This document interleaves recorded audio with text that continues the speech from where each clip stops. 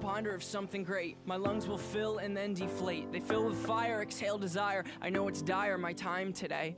I have these thoughts so often I ought to replace that slot with what I once bought. Cause somebody stole my car radio and now I just sit in silence. Sometimes quiet is violent. I find it hard to hide it. My pride is no longer inside. It's on my sleeve, my skin will scream, reminding me of who I killed inside my dream. I hate this car that I'm driving. There's no hiding for me. I'm forced to deal with what I feel. There is no distraction to mask what is real. I could pull the steering wheel. I have these thoughts so often I ought to replace that slot with what I once bought. Cause somebody stole my car radio and now I just sit in silence.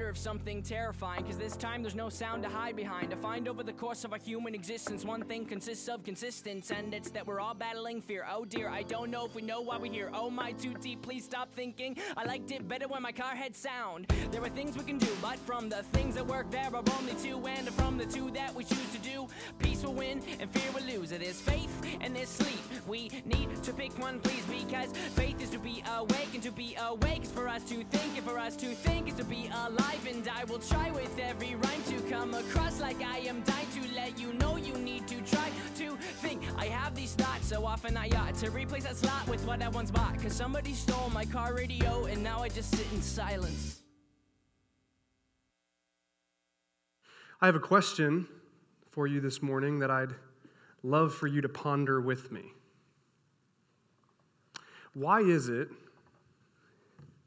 that we are so often scared of silence? Why is it that we are so often scared of silence?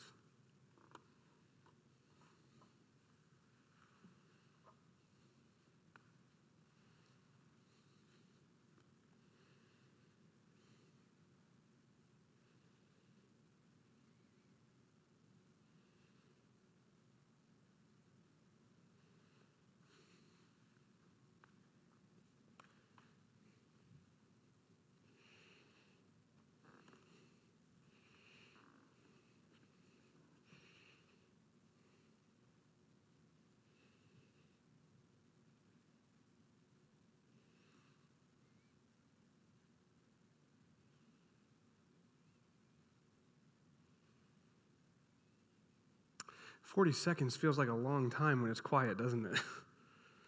I wonder what you thought about.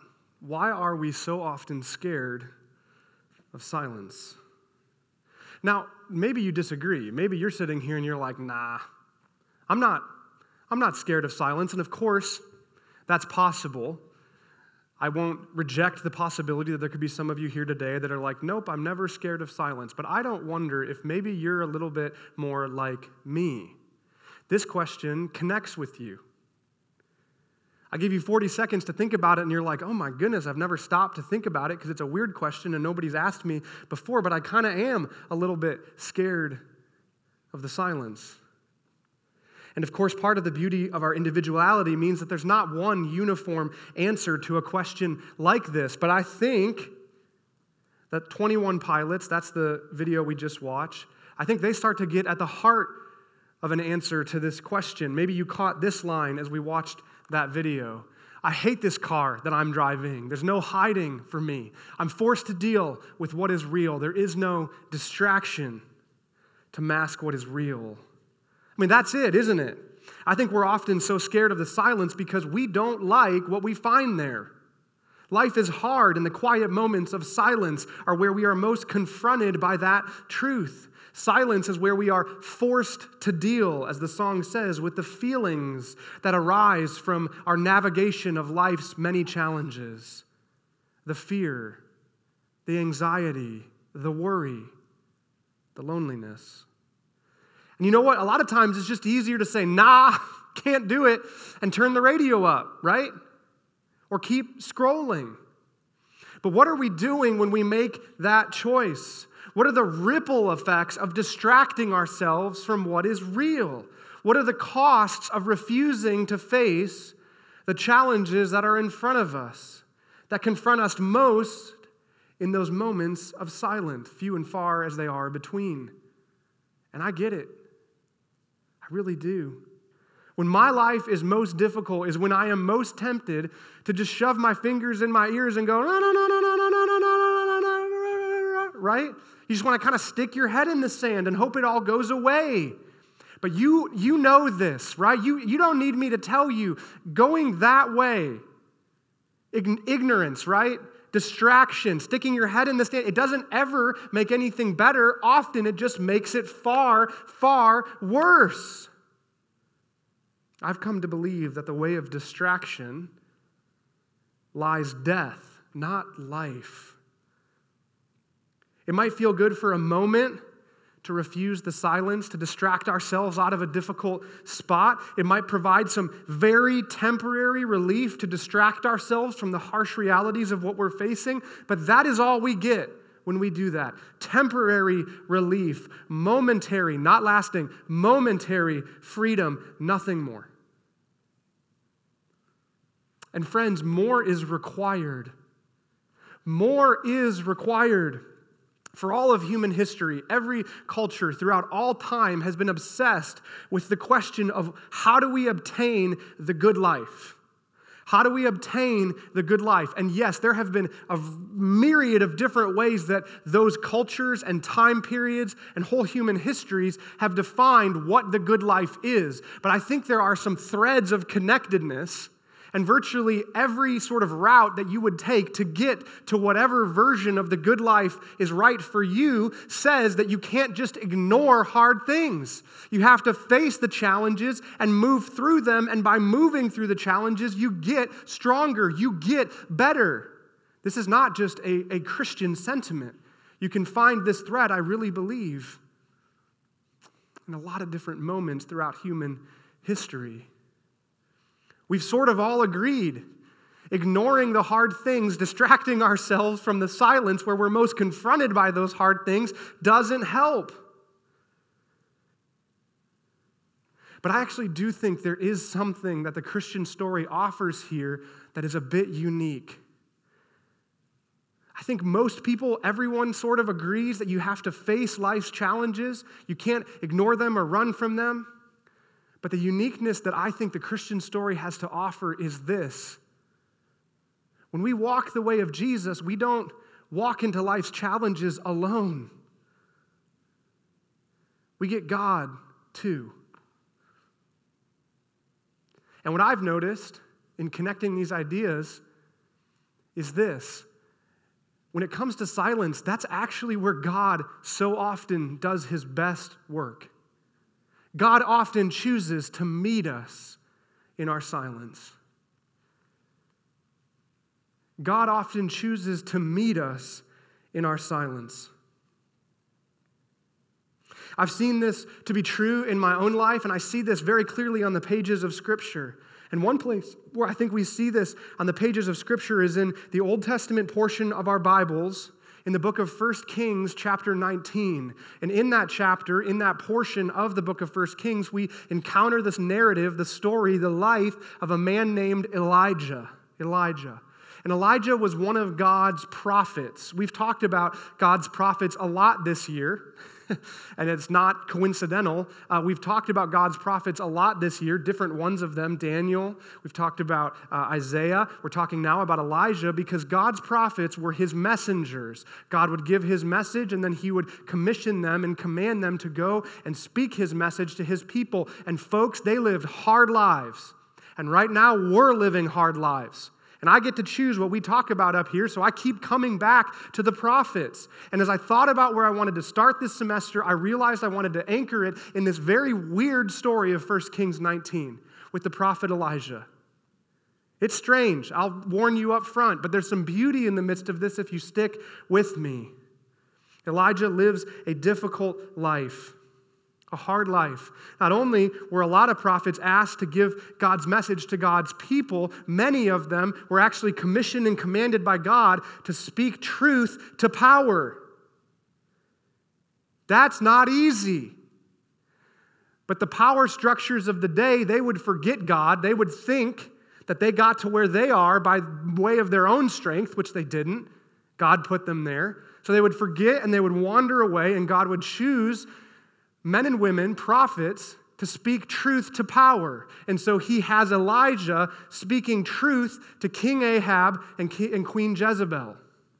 Now, a lot has gone wrong in the few decades since King David ruled over God's people. And King Ahab and Queen Jezebel, they are running a systematic campaign. It's not just like wandering away from worshiping God. King Ahab and Queen Jezebel, the two most powerful people in the country, the entrenched power structures of the day, are running a systematic campaign to get God's people to stop worshiping him so they can start worshiping a nothing idol named Baal. It's a systematic campaign. They're tearing down Yahweh's altars, God's altars. They're constructing altars to Baal. They are killing prophets and religious leaders that had sworn allegiance to the one true God, Yahweh. This is a systematic campaign. And that might seem primitive and ancient to us, right? Like this sort of golden calf, this idea of a physical idol that we would bow down to. But are we really that prideful? We do the same exact thing. It's just that our version of idol worship, I think, actually might even be more effective because it's so often subtle. So yes, this seems primitive and ancient to us, and it's hard to sort of wrap our minds around. But I do think we do the same thing, and I really do think there's things we can learn from this story. So let's enter back into it. So this is what's happening. Power structures of the day, King Ahab, Queen Jezebel, right? Turning God's people away from worship of him. And it's getting really bad. They are very close to just, it's done. We're no longer worshiping the God of the Bible. We're no longer worshiping Yahweh. We are worshiping Baal. They're super close. Elijah throws a Hail Mary, right? And last play of the game. If we don't complete this, it's over. He throws a Hail Mary. This is 1 Kings 18. He challenges Baal's prophets to a showdown. Let's each construct a massive altar and call down, you call down Baal, I'll call down God, to burn up these altars with fire. It's 1 Kings 18. So there's more prophets on Baal's side because they've killed all of Yahweh's prophets. So he says, you go first. Y'all, Baal is nothing. So nothing happens. Like they're calling down fire from Baal. Baal's not a thing. It's not real. So nothing happens, right? And Elijah says to some servants, drench my altar. Drench my altar. Not once, not twice, 3 times. Drench it. It is soaked. One time calls on Yahweh, totally burns it up in flames. Hail Mary worked. Hail Mary worked. Now, this story is told in Sunday schools, and we'd stop right there. And here's why we stop right there. This is the end of that story, okay? Here's it on the screen here. I've got the next slide, I know. I've got 1 Kings 18, verses 39 and 40. And when all the people saw it, they fell face down on the ground, and they cried out, the Lord, he is God. Yes, the Lord is God. It's like, no duh. The Baal prophets had been yelling for Baal to do something for hours. Nothing happens. Elijah's like, put some water on this thing. And then in one moment, it's just burned up in flames because God is real and Baal is not. So everyone's like, God's real. It's like, no duh. Keep reading. Verse 40. You've already read it. You're like, holy cow. Okay. Then Elijah commanded, seize all the prophets of Baal. Don't let a single one escape. So the people seized them all, and Elijah took them down to the Kishon Valley and killed them there. You see why we stopped there with the kiddos, right? Like, why did he do that? Sunday school teacher, right? And listen, you see why we stopped the story short, okay? I'm not going to beat around it. This is tough to read. I wish we had time to sort of enter in and explain what's happening here. A chosen prophet of God killing a bunch of people, but we don't have time. We don't have time for that this morning. If this is upsetting to you or confusing to you, shoot me an email, we'll schedule a meeting, and we'll talk about it. We have to keep going, right? Because I actually want to talk about what happens in 1 Kings 19, but it's a continuous story. So you have to know what happened back in 1 Kings 18. All right, so we're going to keep moving. Take a look at what happens when Queen Jezebel finds out what went down. For some reason, she wasn't present at this showdown. She wasn't there. So Ahab brings her up to speed, and here is what she says to Elijah. She sends a message to him, 1 Kings 19:2. So Jezebel sent this message to Elijah: "May the gods strike me and even kill me if by this time tomorrow I have not killed you just as you killed them," the prophets. She's taking a death oath. The most powerful woman in the country is like, "You've been a thorn in my side long enough. And now you've killed and you've humiliated and killed my prophets. You've brought many, many people that were worshiping Baal back to your God. This is a death oath. I'm finding you and I'm killing you."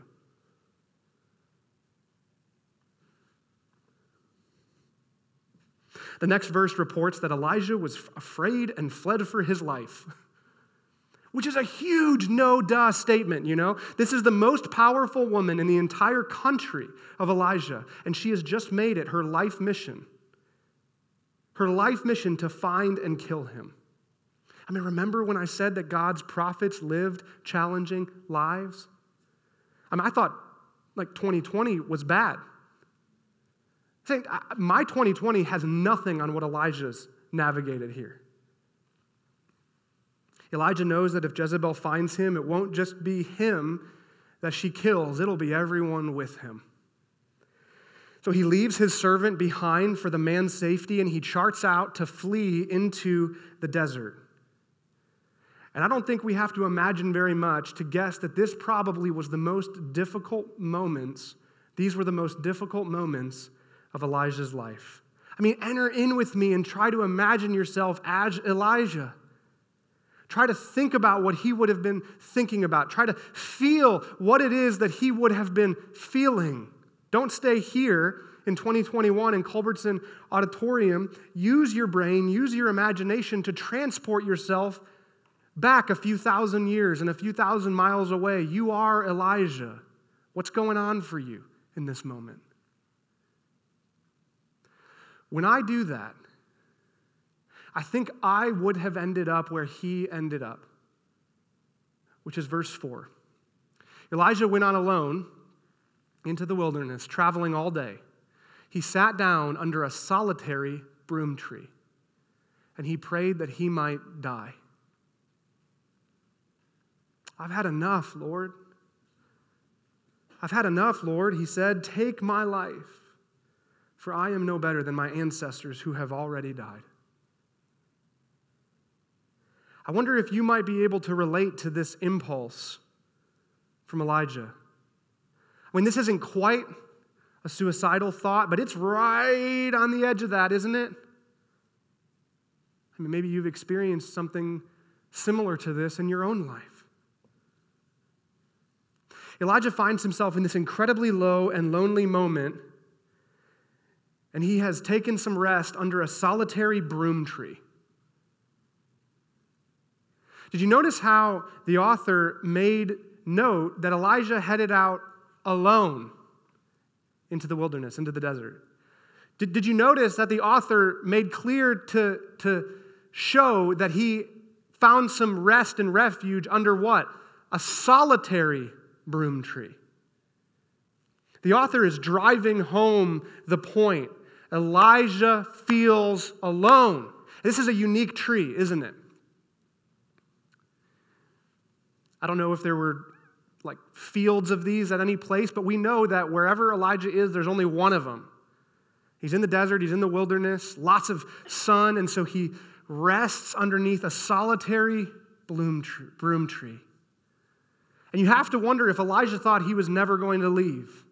You have to wonder if Elijah thought this was going to be the place where he would die, isolated, alone, scared. And the next few verses in this story fascinate me. Because God totally shocks me. He totally surprised me by what he does for Elijah. It's so great. You have to look at it later. 1 Kings 19, verses 5 through 7. God helps Elijah fall asleep So this is 5 and 7, right? So verse 4 has already happened. He said, God killed me, right? God helps Elijah fall asleep. So he's like, dude, you kind of like just need a nap, man. So he helps him fall asleep. Then he sends an angel. I know, it's miraculous, right? He sends an angel with some snacks. And so he wakes Elijah up, and there's just miraculously an angel with some snacks there, and God's like, dude, you need a nap and you need some snacks, man. It's like Snickers. You're not you when you're hungry. So God gives him a nap and some snacks. Y'all, it's not enough. He does it twice. He's like, no, you need another nap. So Elijah goes back to sleep, wakes up, there's more snacks. And like genuinely, sometimes when your life is hard, just eat some food and go to bed. Did you know the Bible taught that? Okay, now don't do it in contemporary mathematics. Hey, Chaplain Paul told me that I need a nap, so that's like the pastor, and he speaks for God, so it's Professor Kosick, if it's cool, I'm just gonna get my nap in right here. Like it's 1 Kings 19, you can read it later. Don't do that, okay? But like I genuinely think, have you felt this in your life? Things are horrible and hard, right? And you like eat something that's good for your body, and you sleep, and you wake up, and you're like, it's a little better. Elijah too. And God knew. Twice. Read it. It's amazing. Twice. So you're not going to have strength for the journey if you don't eat again. So he eats again, and then he goes on a journey. And God is not done with Elijah. It's not his time. There's more to do. And so God sends Elijah. He leads Elijah to continue to flee from Jezebel. His physical needs are taken care of right now in the sense that he's not hungry anymore and he got some good sleep, right? But spiritually, he's still exhausted. Emotionally, he's still exhausted. And he needs more from God. And he's still fleeing Jezebel. So God sends him to Mount Horeb, which is another name for Mount Sinai, which is an incredibly important mountain. It is where Moses met God after he led the people out of Egypt and where God gave his people the 10 Commandments. I cannot emphasize enough how important this mountain was to the people of God. Time and time again, this is the Mount of God. Time and time again, this is where God would meet his people in their desperate moments of need. And once again, with Elijah, he does that. So Elijah travels 40 days and 40 nights. Those were some good snacks to sustain him for 40 days and 40 nights. And he shows up at Mount Horeb, and he finds a cave. And he is in the cave, and God says to him, why are you here, Elijah? Why are you here, Elijah? And I love the honesty of Elijah's response. Don't ever think you can't be honest with God. Don't ever think you can't be honest with God. Look what Elijah says.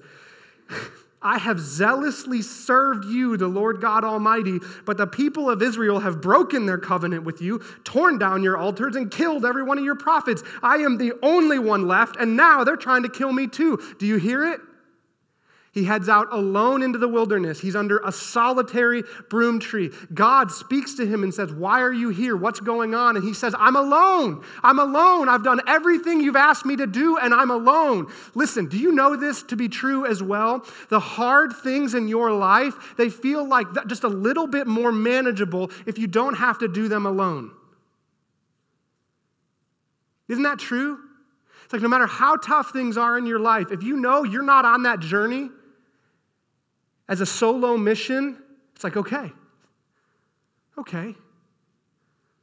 this is brutal, but I'm not alone. Friends, the secret good news is this.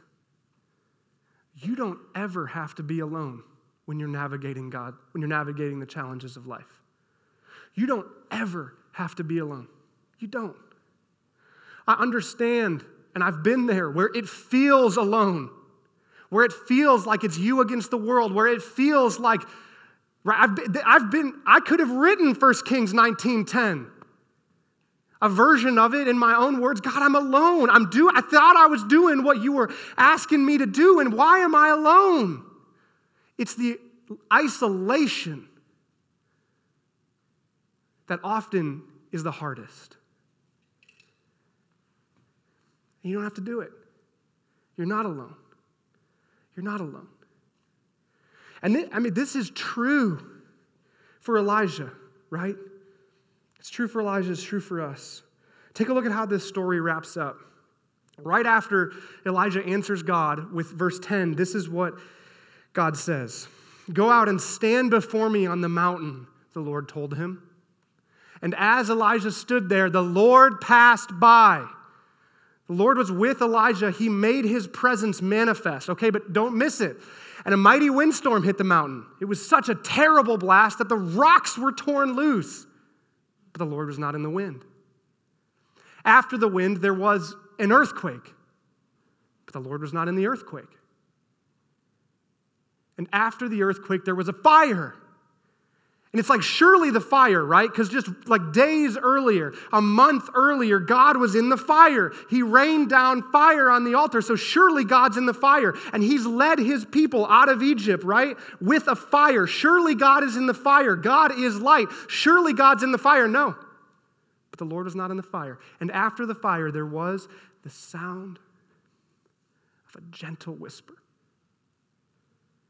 After the fire, there was the sound of a gentle whisper.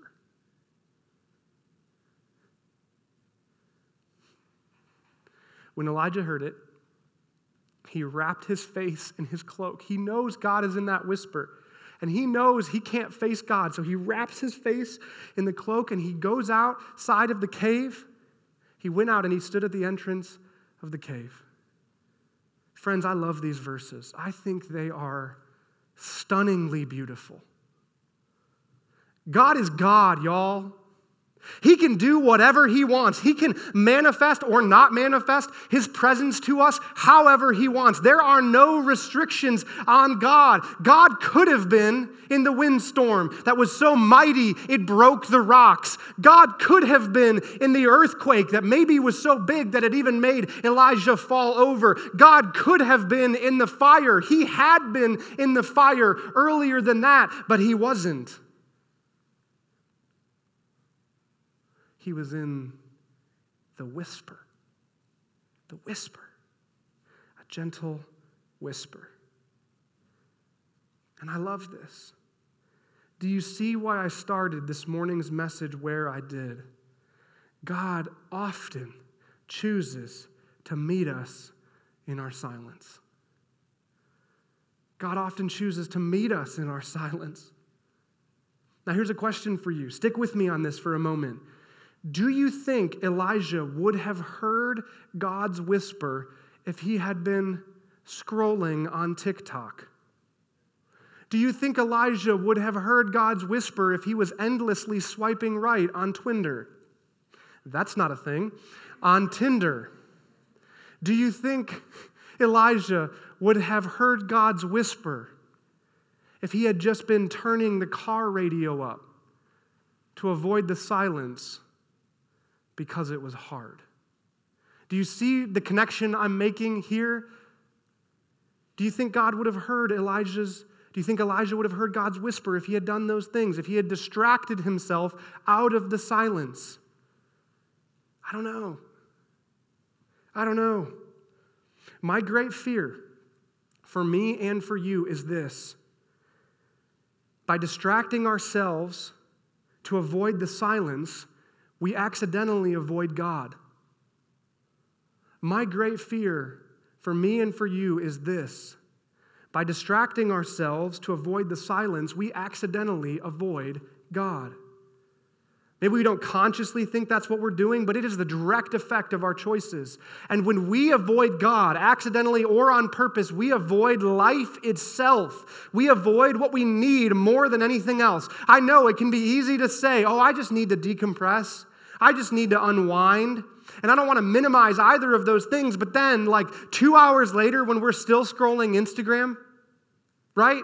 I mean, come on, what we really need, what you need more than anything else in your life, what you need is God himself, his sustaining presence, his guidance, his direction, his comfort, his healing, his protection, his salvation. And the good news, all of that and more is available in him, in God. And it is available not to a select few or not to the elite or not to one race but not another. That and more is available to anyone and everyone, and it is what everyone needs. God provides what you need. You just got to be silent long enough so you don't miss it. This is what happens for Elijah. God gave Elijah what he needs. He gave him himself. He was there with Elijah in that moment, and he gave him the answer he was looking for. God's response to what happens here when he's in the whisper and Elijah goes to the edge of the cave, God says, you're not alone. In fact, go to this other town, and there's a guy there that's named Elisha. I'm not kidding. Elijah, he says, go find Elisha, and he's going to be your apprentice. You're going to have a teammate. You're going to have someone that's studying underneath you. And he says, more than Elisha. That's just a little confusing, right? Elijah, Elisha. More than Elisha. I'm giving you Elisha. More than him. I have preserved for myself 7,000 people that have never once knelt down to Baal. You think you're alone, Elijah? You feel like you're alone? Not only do you have me, I'm here with you, and I'll give you Elisha. There's 7,000. You think you're alone. You can't even see what I'm doing. I am with you, and I am doing a work that you can't even begin to understand. You just need to take your right next step. And Elijah does. He leaves Mount Horeb. He goes to the town. He finds Elisha. That's the scene. Now, I wonder how that story hits you. I mean, maybe you're frustrated by it. Maybe you're thinking, well, sure, it'd be easy to carry forward in my challenges if God appeared to me and spoke to me like that. Or maybe you've been thinking this whole time that you're scared of the silence because you're afraid that you'll quiet yourself to listen to God, but he won't show up. I mean, both of those are completely understandable reactions. And I do want to acknowledge the complex mystery of stories like this. Like, am I saying that if you right now, if you don't have an 11 o'clock class and you go back to your room and you turn your phone off or you set it to the side and you spend 5 minutes in silence, because that's what I said to do, am I saying that God is going to appear to you in an audible whisper that he's going to speak? Am I saying that? No, I'm not saying that. I'm not saying that. I believe that could happen, but I also believe that's probably not likely. What we have to acknowledge about stories like this in God's Word is that they are miracles. They're miraculous. And miracles, by their very definition, are not common. They are uncommon. They are supernatural. They are mysterious. And here's the other piece of the puzzle that I think we often forget. I guarantee you this was not the first time that Elijah sought God's voice in the silence. In fact, this was very likely a multi-times-a-day practice for him that bound his whole life together. And so I think it's actually kind of ridiculous of us to not practice this of seeking God in silence. You know, we don't practice it. We do it one time for 5 minutes and we don't hear anything and we're like, well, I knew God wasn't real. Really? Like, shame on us, right? This was woven into the fabric of Elijah's life.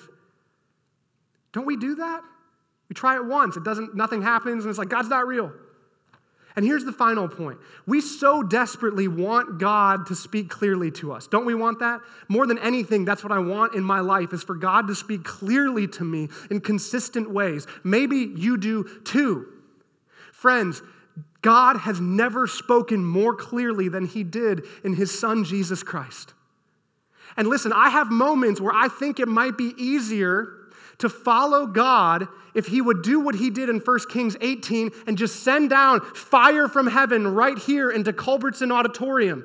It'd be hard to doubt that God is God if he rained down fire right now and burned up this stand, right? It would be hard to doubt God. But when it doesn't happen, right, that's not going to happen, right? God, when it doesn't happen, I get angry or I get bitter or I think, God, why aren't you making yourself clear? But then I have to remember this. God just didn't send down fire from heaven. God sent down his Son from heaven. And listen, y'all, I've got 3 sons now, not 2 anymore. 1, 2, 3. Here's a picture of Ethan, right? We just had him a month ago. Everybody go, aw. You have to go, aw. Everybody go, aw. Okay? I'm not sending him anywhere. You know what I mean? I'm not sending him anywhere. I'm certainly not sending him anywhere to die. But that's what God did for you in Christ Jesus. You don't need fire from heaven because you've got Jesus from heaven. God's never spoken more clearly than he has in the person of his Son, Jesus Christ, who he sent from heaven, better than fire, to save you from your sins and give you the life that you were created to live. And we actually have a good bit of what Jesus said. You want to know God speaking clearly? Just open up to the New Testament, Matthew, Mark, Luke, and John. Read what Jesus said, and it is God speaking clearly to you, to your heart of hearts, to the deepest needs in your soul. And I know I'm over time. I'm so sorry. I hate that I'm over time. And I just want to close with this. I've combined 2 things that Jesus said into one message that maybe your heart needs to hear as badly as my heart needs to hear it. And maybe you're quiet enough, silent enough right now in this moment to hear it. It's John 16:33 and Matthew 28:20. It says, God speaking clearly to you through Jesus. Are you quiet enough? Are you silent enough to hear this? In this world, Jesus says, you will have trouble. But take heart, for I have overcome the world, and I will be with you, always with you, even to the end of the age. Pray with me. Father in heaven, thank you that you are with us, that you are always with us, that you didn't just send down fire from heaven, but you sent down Jesus from heaven to live the life we couldn't live, to die the death we deserved, and to rise again. Thank you that your Son Jesus defeated death, and thank you that he makes a pathway for us to defeat death, Lord. By trusting in your Son Jesus, we can enter into the new life that you have offered us. Thank you for each and every one of these students. Thank you that they are here with us, part of our Sterling College Warrior family. Be with us, Lord. Make your presence manifest in our lives, and we pray that we would begin to navigate well together the challenges of this semester. I ask all this in the name of Jesus Christ. Amen.